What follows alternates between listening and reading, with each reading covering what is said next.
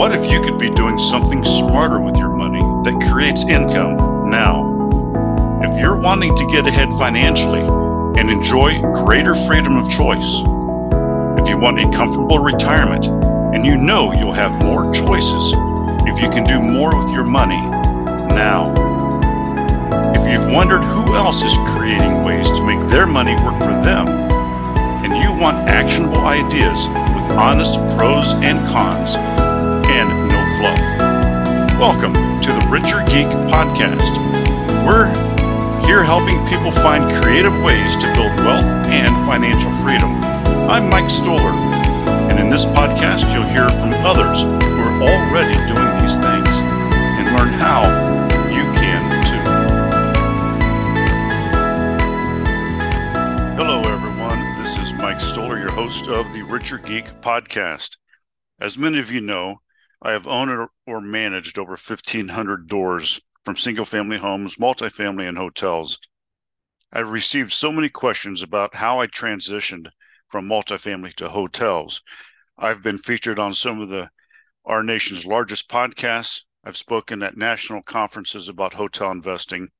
How do you do it? What are the differences between multifamily and hotel investing? What about franchises? What did I learn during COVID? Well, ladies and gentlemen, I am excited to announce that I'll be having a hotel investor workshop on May 5th and 6th of 2023. If you're interested in hotel investing, please come join us. You can sign up on our website, therichergeek.com. Go to the bottom of the page and click on training. I'm hoping to see you all there. Hey everybody, welcome back to another episode of The Richer Geek.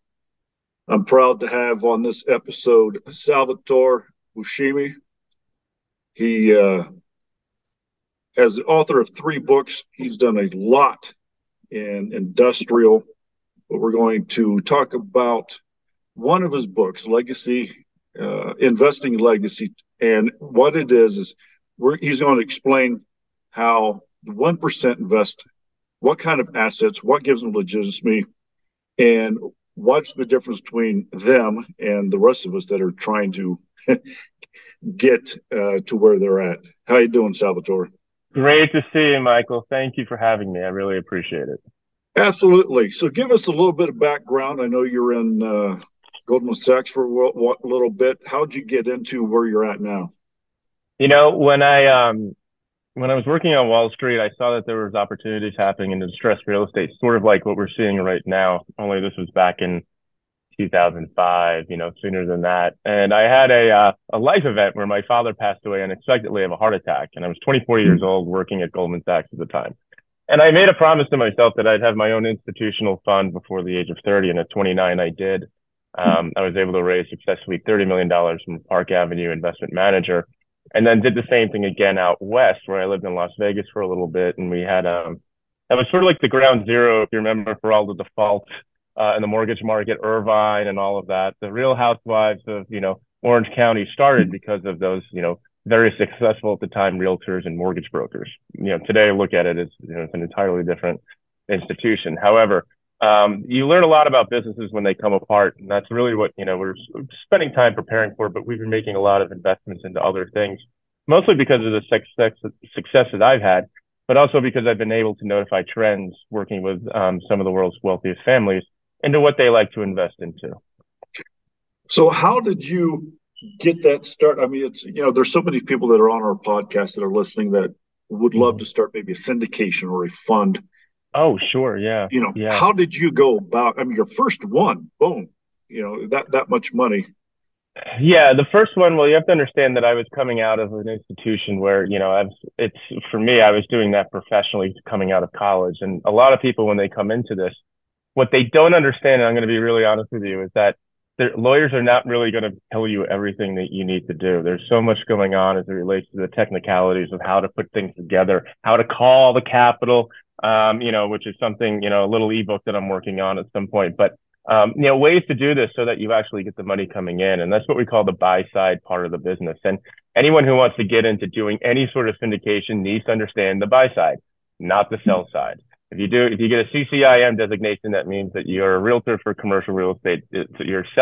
You are allowed to sell at whatever price. However, buyers are a lot more discerning, and that's a skill set you really have to learn. Because once you understand how to value assets, which a lot of people don't, I mean, the legitimate way to do it, then that's the credibility to be able to raise capital. And to be able to start out doing that is to really talk kind of evangelically about it, sort of like a CrossFitter or a vegan, right? And say, hey, I can't believe what's going on here, Mike.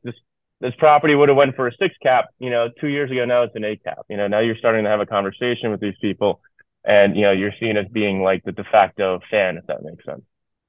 And well, it does make sense, for those of us that are in commercial real estate. And it's one of the reasons why I went from multifamily to hotels. I was like, oh my God, you look at these cap rates. What can I do? How can I change, to make something better? Now, in your book, you talk about some of the things that the wealthiest of the investors, that the things that they invest in are not the things that we invest in, or just stuff that we don't even think about. What are some examples of the things that they invest into that the middle class that we don't or never can or will? Well, as a hotelier, you'd probably appreciate this. A lot of the wealthy want to get into what we call statement class assets. They have a lot of money already. They're not looking to make money. They're looking to preserve it, if that makes sense. So they're not in the wealth creation mode that maybe someone who's doing class B to C value-added apartment conversions are. And that is an entirely different construct to have. So they like to go after what we call statement assets. And that could be class A real estate usually, developed new, fresh, or, with strong sponsors behind it. They gravitate towards name brands that signify experience and life sciences investments.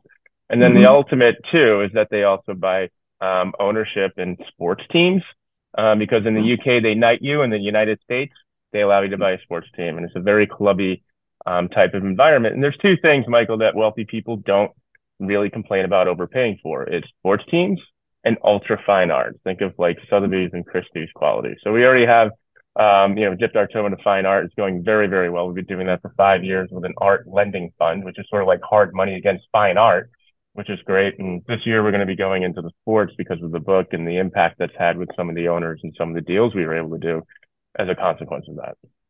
Yeah, it is funny where I've gotten into the point where I've seen that change in the hotel space where they don't care about the quarterly dividends.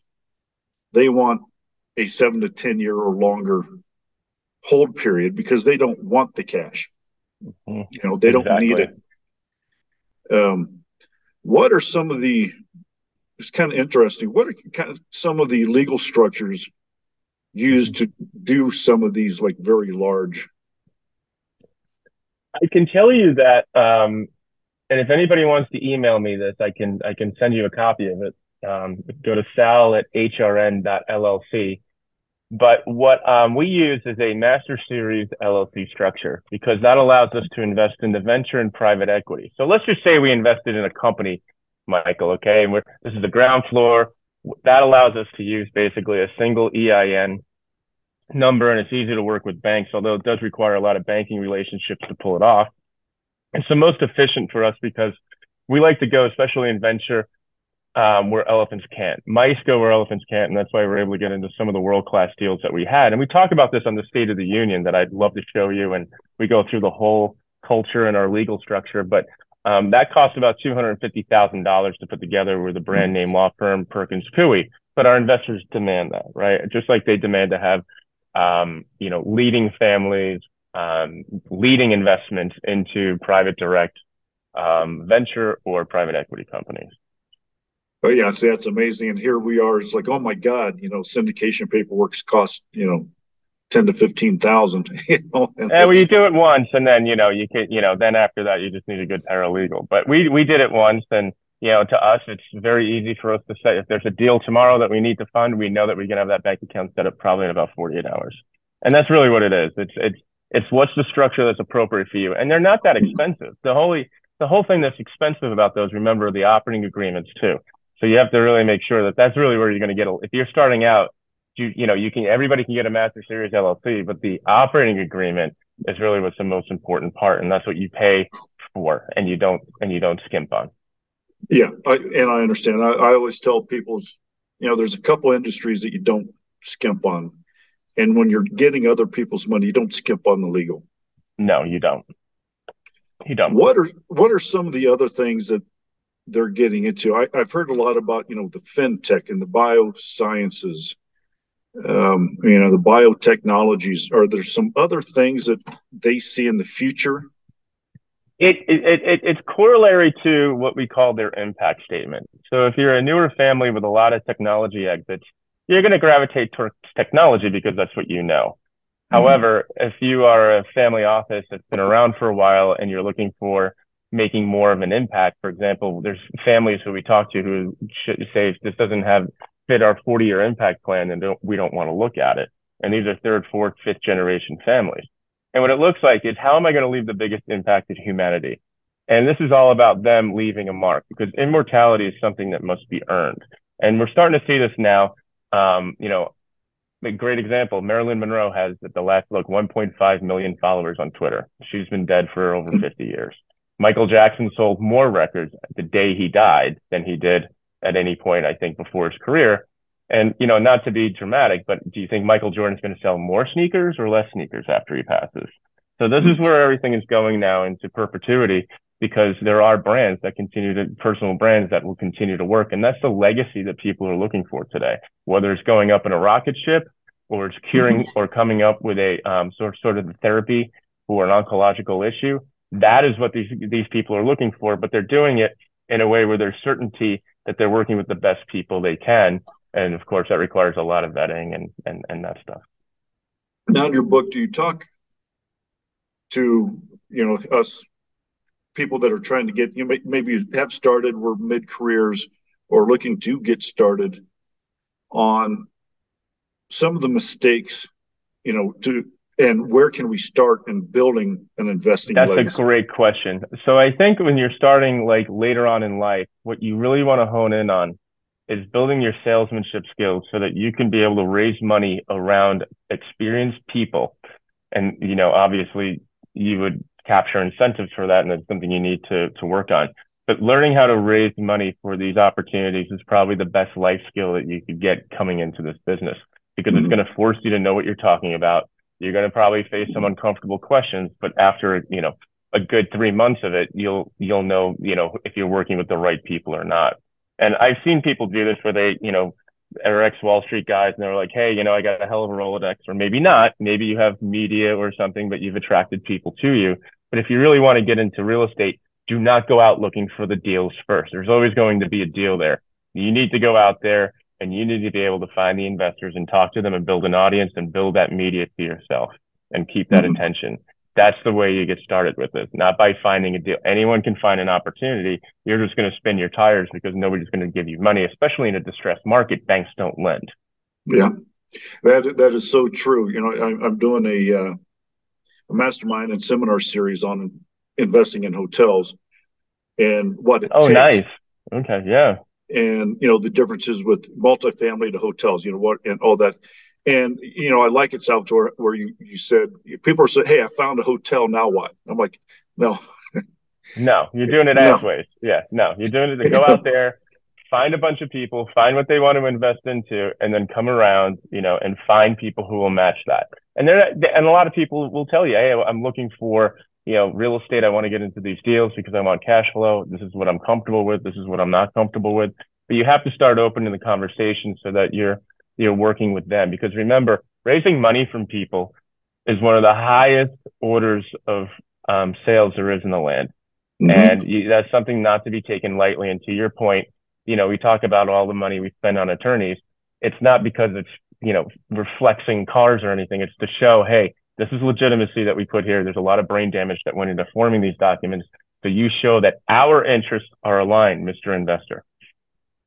Yeah, that's so true. And, you should take that as a very big responsibility. You are now taking other people's hard-earned money, and now you're replacing it. And it's something that, how can you build that trust? You have to go out there and you have to find the best operators and sponsors you can find, perhaps such as yourself, to put money into, because that's going to build trust that you have trust to your own discernment and judgment, that you're able to determine what is a real opportunity and what's not. Mm-hmm. And what are some of the other mistakes that you've seen new people make, and then seasoned people? It's like, I know one of the mistakes people talk about is they get emotional with an asset. Yeah, they get emotional with asset because there's a pride of ownership that exists with this. And I think what people need to really understand is that if you're looking to generate wealth in real estate, then you need to partner with someone on an opportunity where you are just passively going along for the ride, raising capital. That's really what it is. You're going to be the business development guy raising capital for these deals. Mm-hmm. That's the legitimate way to do that. What I see other people doing sometimes, and they break laws, is they're trying to broker deals with finder's fees and stuff like that. You're going to get hurt. Don't do it. If you want to go down that route, become a licensed commercial broker if you want. However, you have to really understand that. And the other thing too is that I have 3 rules, if I can share with you, before we even get into looking at the numbers, but it makes it that much easier. And if I'm investing money as an investment manager and allocator into a commercial real estate deal, hotel, what have you, those 3 rules are ones that I follow, and the staff here and the whole team follows. And it works for venture too, but it's where we change it around a little bit. And the number one thing is that I want to see that the sponsor has an audited track record. A lot of people say they have a great track record, but if it's so good, why wasn't it audited? Number 2, I want to see that they have a meaningful equity contribution. For the people who are new in this industry, that's the down payment. 5% is thoughtful, 10% is meaningful. Anything more shows complete conviction. I like it when they're at the 40% down. And then the last one is I want to see them go through at least 2 economic cycles. So 2008 was one. We're coming into 2023. So I like to see them go back to the late 90s, early 2000s, for that kind of experience, and maybe a little gray hair, because they have the network, Michael, to navigate out of problems when things happen. And that's really what that's something that the inexperienced investors get into. They overpay for things because they get emotional, and they hear people say, if rents continue to go up, you can always overpay. That's toxic, and I don't agree with that. And I think that's caused a lot of harm to people who you'll see in the next 6 months are not going to be able to be taken out alive. Yeah, and raising enough capital to keep the asset for when these downturns they're like, okay, here's the 20%, and that's all they raise is just the down payment. And I'm like, oh my gosh, you need to raise the rainy day fund. You need to raise operating capital. Yep. And yes, and I learned that with, my God, hotels and COVID. Wow. Taught me a lot. And the people that are the GPs, when, like you said, when things they only do it when things are smooth, when things are up. What have they really learned? Yeah. All things made equal, low interest rates have made people look a hell of a lot smarter and take a lot more risk than they should have, than otherwise they would have done if this was during any other type of cycle. Mm-hmm. We're paying for it now, though. They are. We're not. Right. Yeah, exactly. Now, you have decided to, I don't know if you're concentrating in, but you do a large part of your investing in industrial. We do. We like it because to us, there's basically our families like to have tenants that are richer than they are and better credit. And they've been down this with multifamily before. Some of them are New York City landlords for many years, but the laws have changed, especially during COVID, where the rights and remedies have gone to the tenant rather than the landlord. So, the inexperienced investor, the middle-class investor who's looking to get rich quick, he's going to be gravitated towards 12% maybe that a multifamily would, provide, 12 cap. Let's just call it a 12. When I'm throwing off an 8, they feel like they're ripped off and they don't really understand the risk. Who do you want paying for your foundation, right? You don't want tenants who might not have a job tomorrow, responsible for that. And when you go into that workforce housing, unless it's sponsored by the government, things can get kind of tricky. Yeah, I agree. And how was that space during COVID? It was probably okay because the trucking industry, all these other things, the warehousing, At first, we didn't know because during COVID, remember, there was, everything was shut down, but there was also these essential services. And thankfully, everything that went through there, like Carrier air conditioning, those tenants were seen as being more credit, more balanced on the essential services side than being on anything discretionary. So they did well. It's 100% occupied now. We underwrote it at $1 square foot. It clocked in around between $1.25 and $1.42. And the last thing I'll tell you about it is that our investors will probably be paid off within a year. Wow, fantastic! Good for you. Yeah, thank you. So it's a lot of work, but I won't say anybody can do it. But if you have a good network and you know what you're doing, you can definitely get to that point. Just give yourself some time to hustle and grind. What are some of the things that COVID taught you? Like in my space, I was going to buy hotels in any state, but then all of a sudden it's like, wow, not to talk politics or anything, but I kind of shifted my ideas on where I would buy into like only what I call free states, the ones that didn't shut me down. And that's exactly why we saw money flow to Las Vegas. That's why we saw a lot of money flow to Miami, which is where I am now. I'm in an area called Brickell. It's beautiful. You wouldn't notice any sort of real estate depression here because of everybody coming from the blue states. But there's a migration now, and unfortunately, I don't know anyone who's getting ready to roll up their sleeves to buy anything in San Francisco proper right now. That's sort of become a war zone. I haven't been there in a while, but when I was there a year ago in June, did not look good. And other parts of the city that are maybe kind of impoverished. There's just no incentives for that right now. So the smart capital, the U.S. will always be a smart place to invest, and there's always going to be risks, and there's always going to be those risks that are going to be priced into the geography, as a function of foreclosure or eviction laws. Mm-hmm. However, there's a lot of money coming into the U.S. because it's still a safe place for rich people to invest. But if you're starting out, find the best operator GP you can in your market and back into that and raise money for those guys. Yeah, very, very good, very good. Now you have a little, I don't know if it's an ebook or a little book that people can download. It's called The Top 10 Mistakes. Mm-hmm. For the investing legacy. Talk a little bit about where they can get this, how they can sign up. Sure. I put together, when I was writing the book, I wanted to put together a little PDF for the press to really understand what it is that this book was about. And in order to do that, I put together the 10 reasons of how everybody destroys their wealth in one generation. And if you go to investinglegacy.com, you'll be able to get this. Investinglegacy.com. There's a free download there. And it's a PDF that I wrote myself, but it really gets into sort of the granularities of like what happens and how people lose money very quickly, especially intergenerationally. And that has a lot to do with things that you would never believe happen. But, there's all sorts of people who lost a lot of money too by not following smart people and following maybe their college roommate, buddy who played football, who sells, insurance for Northwestern Mutual, doesn't really know much about FTX, but he's very evangelical about Bitcoin. These are the things where you have to have sort of like a mentality of being a little more streetwise than I think people have been in the past with some of these asset classes, and it forces them to be a little more dispassionate. And that's going to investinglegacy.com. Yeah, listen, everyone, investinglegacy.com. What are some of the other, are you advocating, this whole Bitcoin and this whole thing is, it's still new. The younger generations are still, this is the future.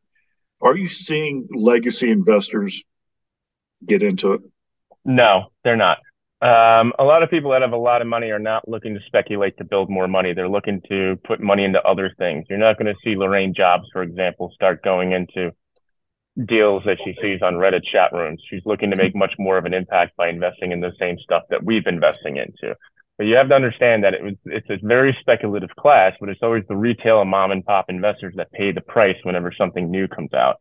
And the fact that there wasn't any really regulatory oversight and there was maybe 10 guys at most that controlled, most of the trades, it seems to have much more social prominence now than it does value. And I don't think that it's going to go away. I think the blockchain is going to be around.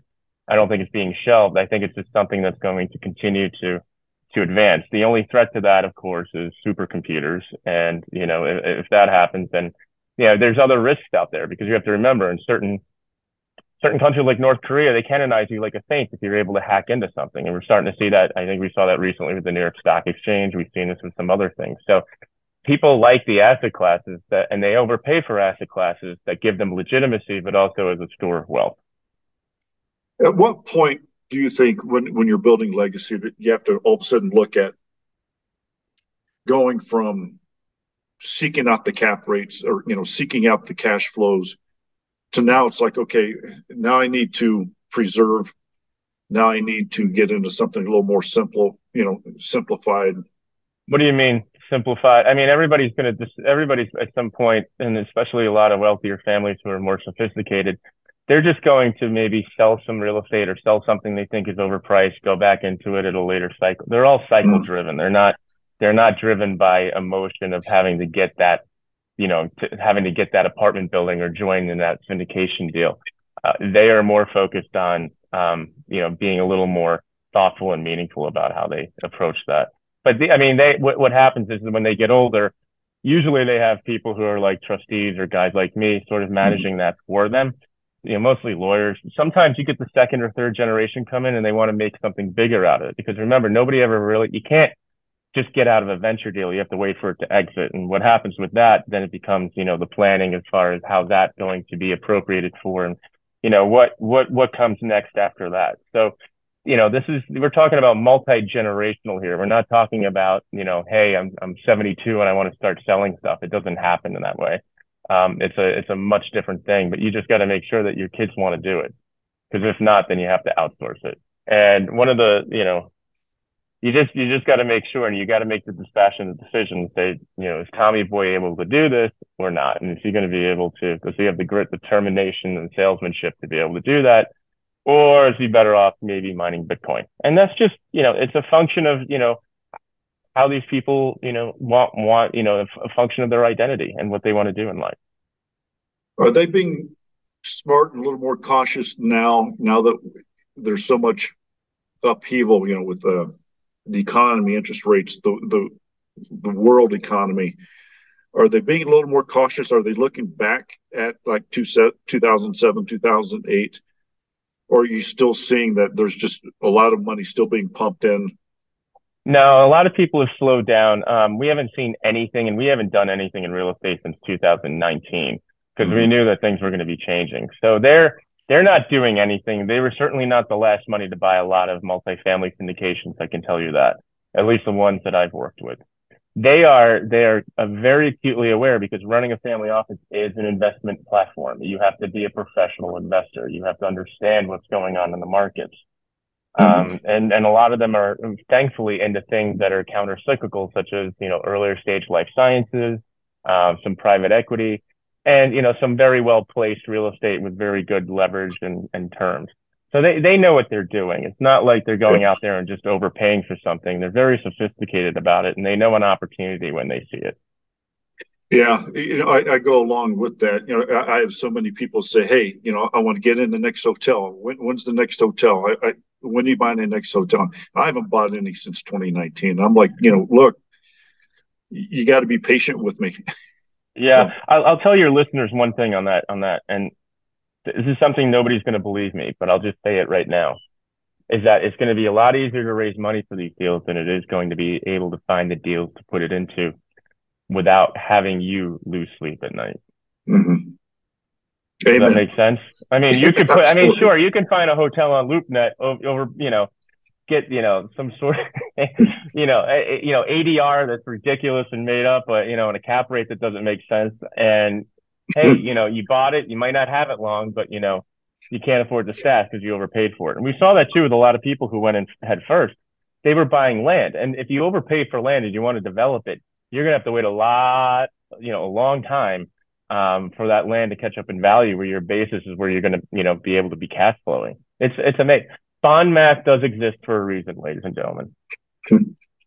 That's right. Thank you for saying that.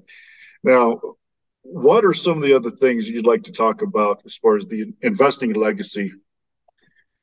I think one of the things that people should really pay attention to is that if you're raising capital, there's usually 5 different types of avatars out there or investor characteristics. And I talk about them in the book because a lot of people are never going to be interested in real estate. And it has something to do with their identity.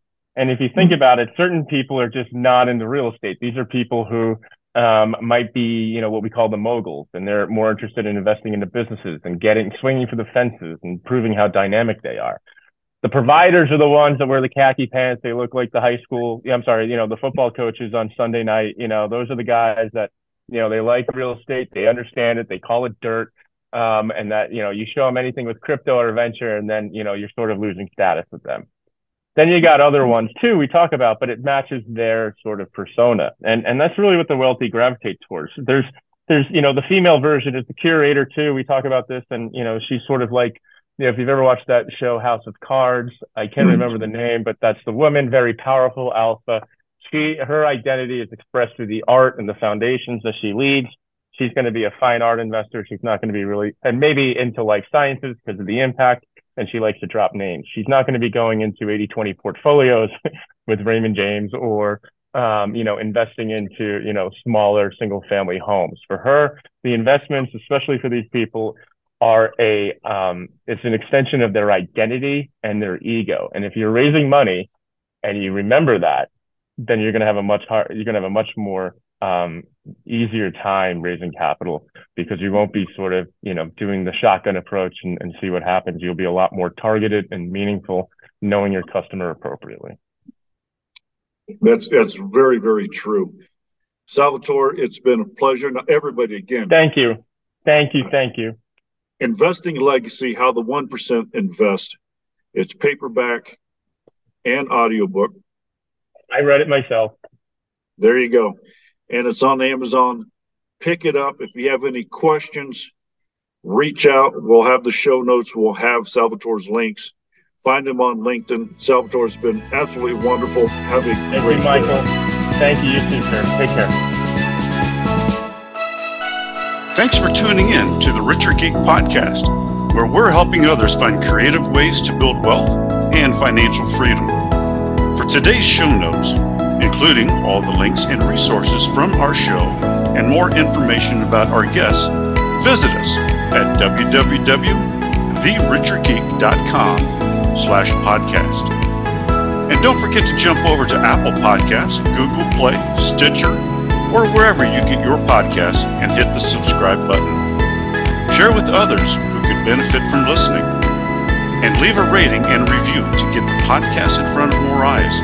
I appreciate you, and thanks for listening.